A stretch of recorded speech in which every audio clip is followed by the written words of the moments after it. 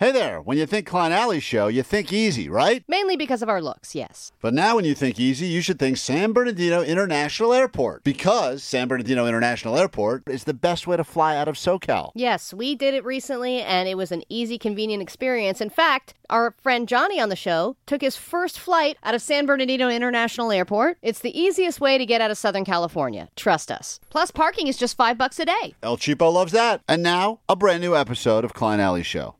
It's K-Rock, it's Klein Alley Show. We'll get your ADD news, then immediately pick up the phone and call somebody and let you know the good news. You are destination number 6 winner. You'll be traveling to Paris to see Depeche Mode. And then if you're a fan of that band, you'll want to hear them because they'll be joining us around 7:30 this morning right here on K-Rock.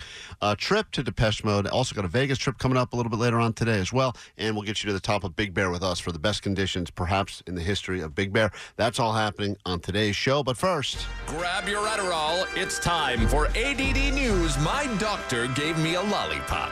All right, I know the big focus lately has been on the storm, but let's move away from that for a moment to talk about Elon Musk's latest drama. Last week, he announced Tesla HQ is moving back to California because, like every one of your friends, he realized that moving out of California out of spite doesn't go so well. So funny now. I mean, that's so true. A year and a half he lasted. I remember all the people, and I knew a lot of people were like, that's it, I'm done with California. Yeah. I'm going to Georgia. I'm going to Texas. I'm going to name any other state here. Of the 6 people I was friendly with that have done that, I think 4 are already back and 2 are planning on coming back. I was just talking to a friend about moving back. Yeah. Now, there's one that's a holdout. There's one that's been like, yeah, it's the best thing I ever did. Leaving the state. I love Idaho. That just means they'll be back in next week.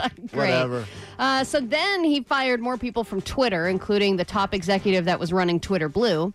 Now he's backing up a guy who just went on a racist tirade because I guess... Dilbert? The Dilbert guy, yeah. Is he really? Elon Musk is backing the Dilbert guy. That's hilarious. Because that's the hill he wants to die on. The creator of Dilbert, that comic strip that nobody knows still exists, newspaper outlets are dropping Dilbert left and right because the creator, Scott Adams, sucks. And recently he said that black people are a hate group, and if you're white, you should stay the hell away from them. Pull that clip of Allie saying that. Pull the clip of Allie saying that. Please don't do that. I beg you. I'm sorry, it's already done. No. That is... Let's take a listen. Isn't that messed up? Yeah. Was that out of context? Because usually what happens... I don't think it matters. Right, no. Context does matter. It doesn't matter, but I'm saying... Pull the clip of me saying that context matters. Pull the clip of Allie saying context doesn't matter? No, damn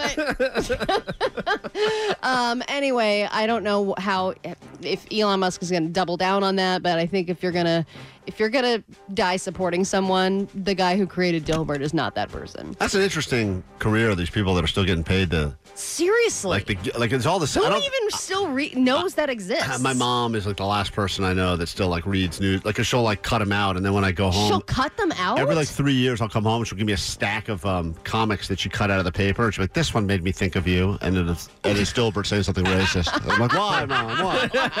And you're like, "But that's so mean." No, but it's like it's crazy.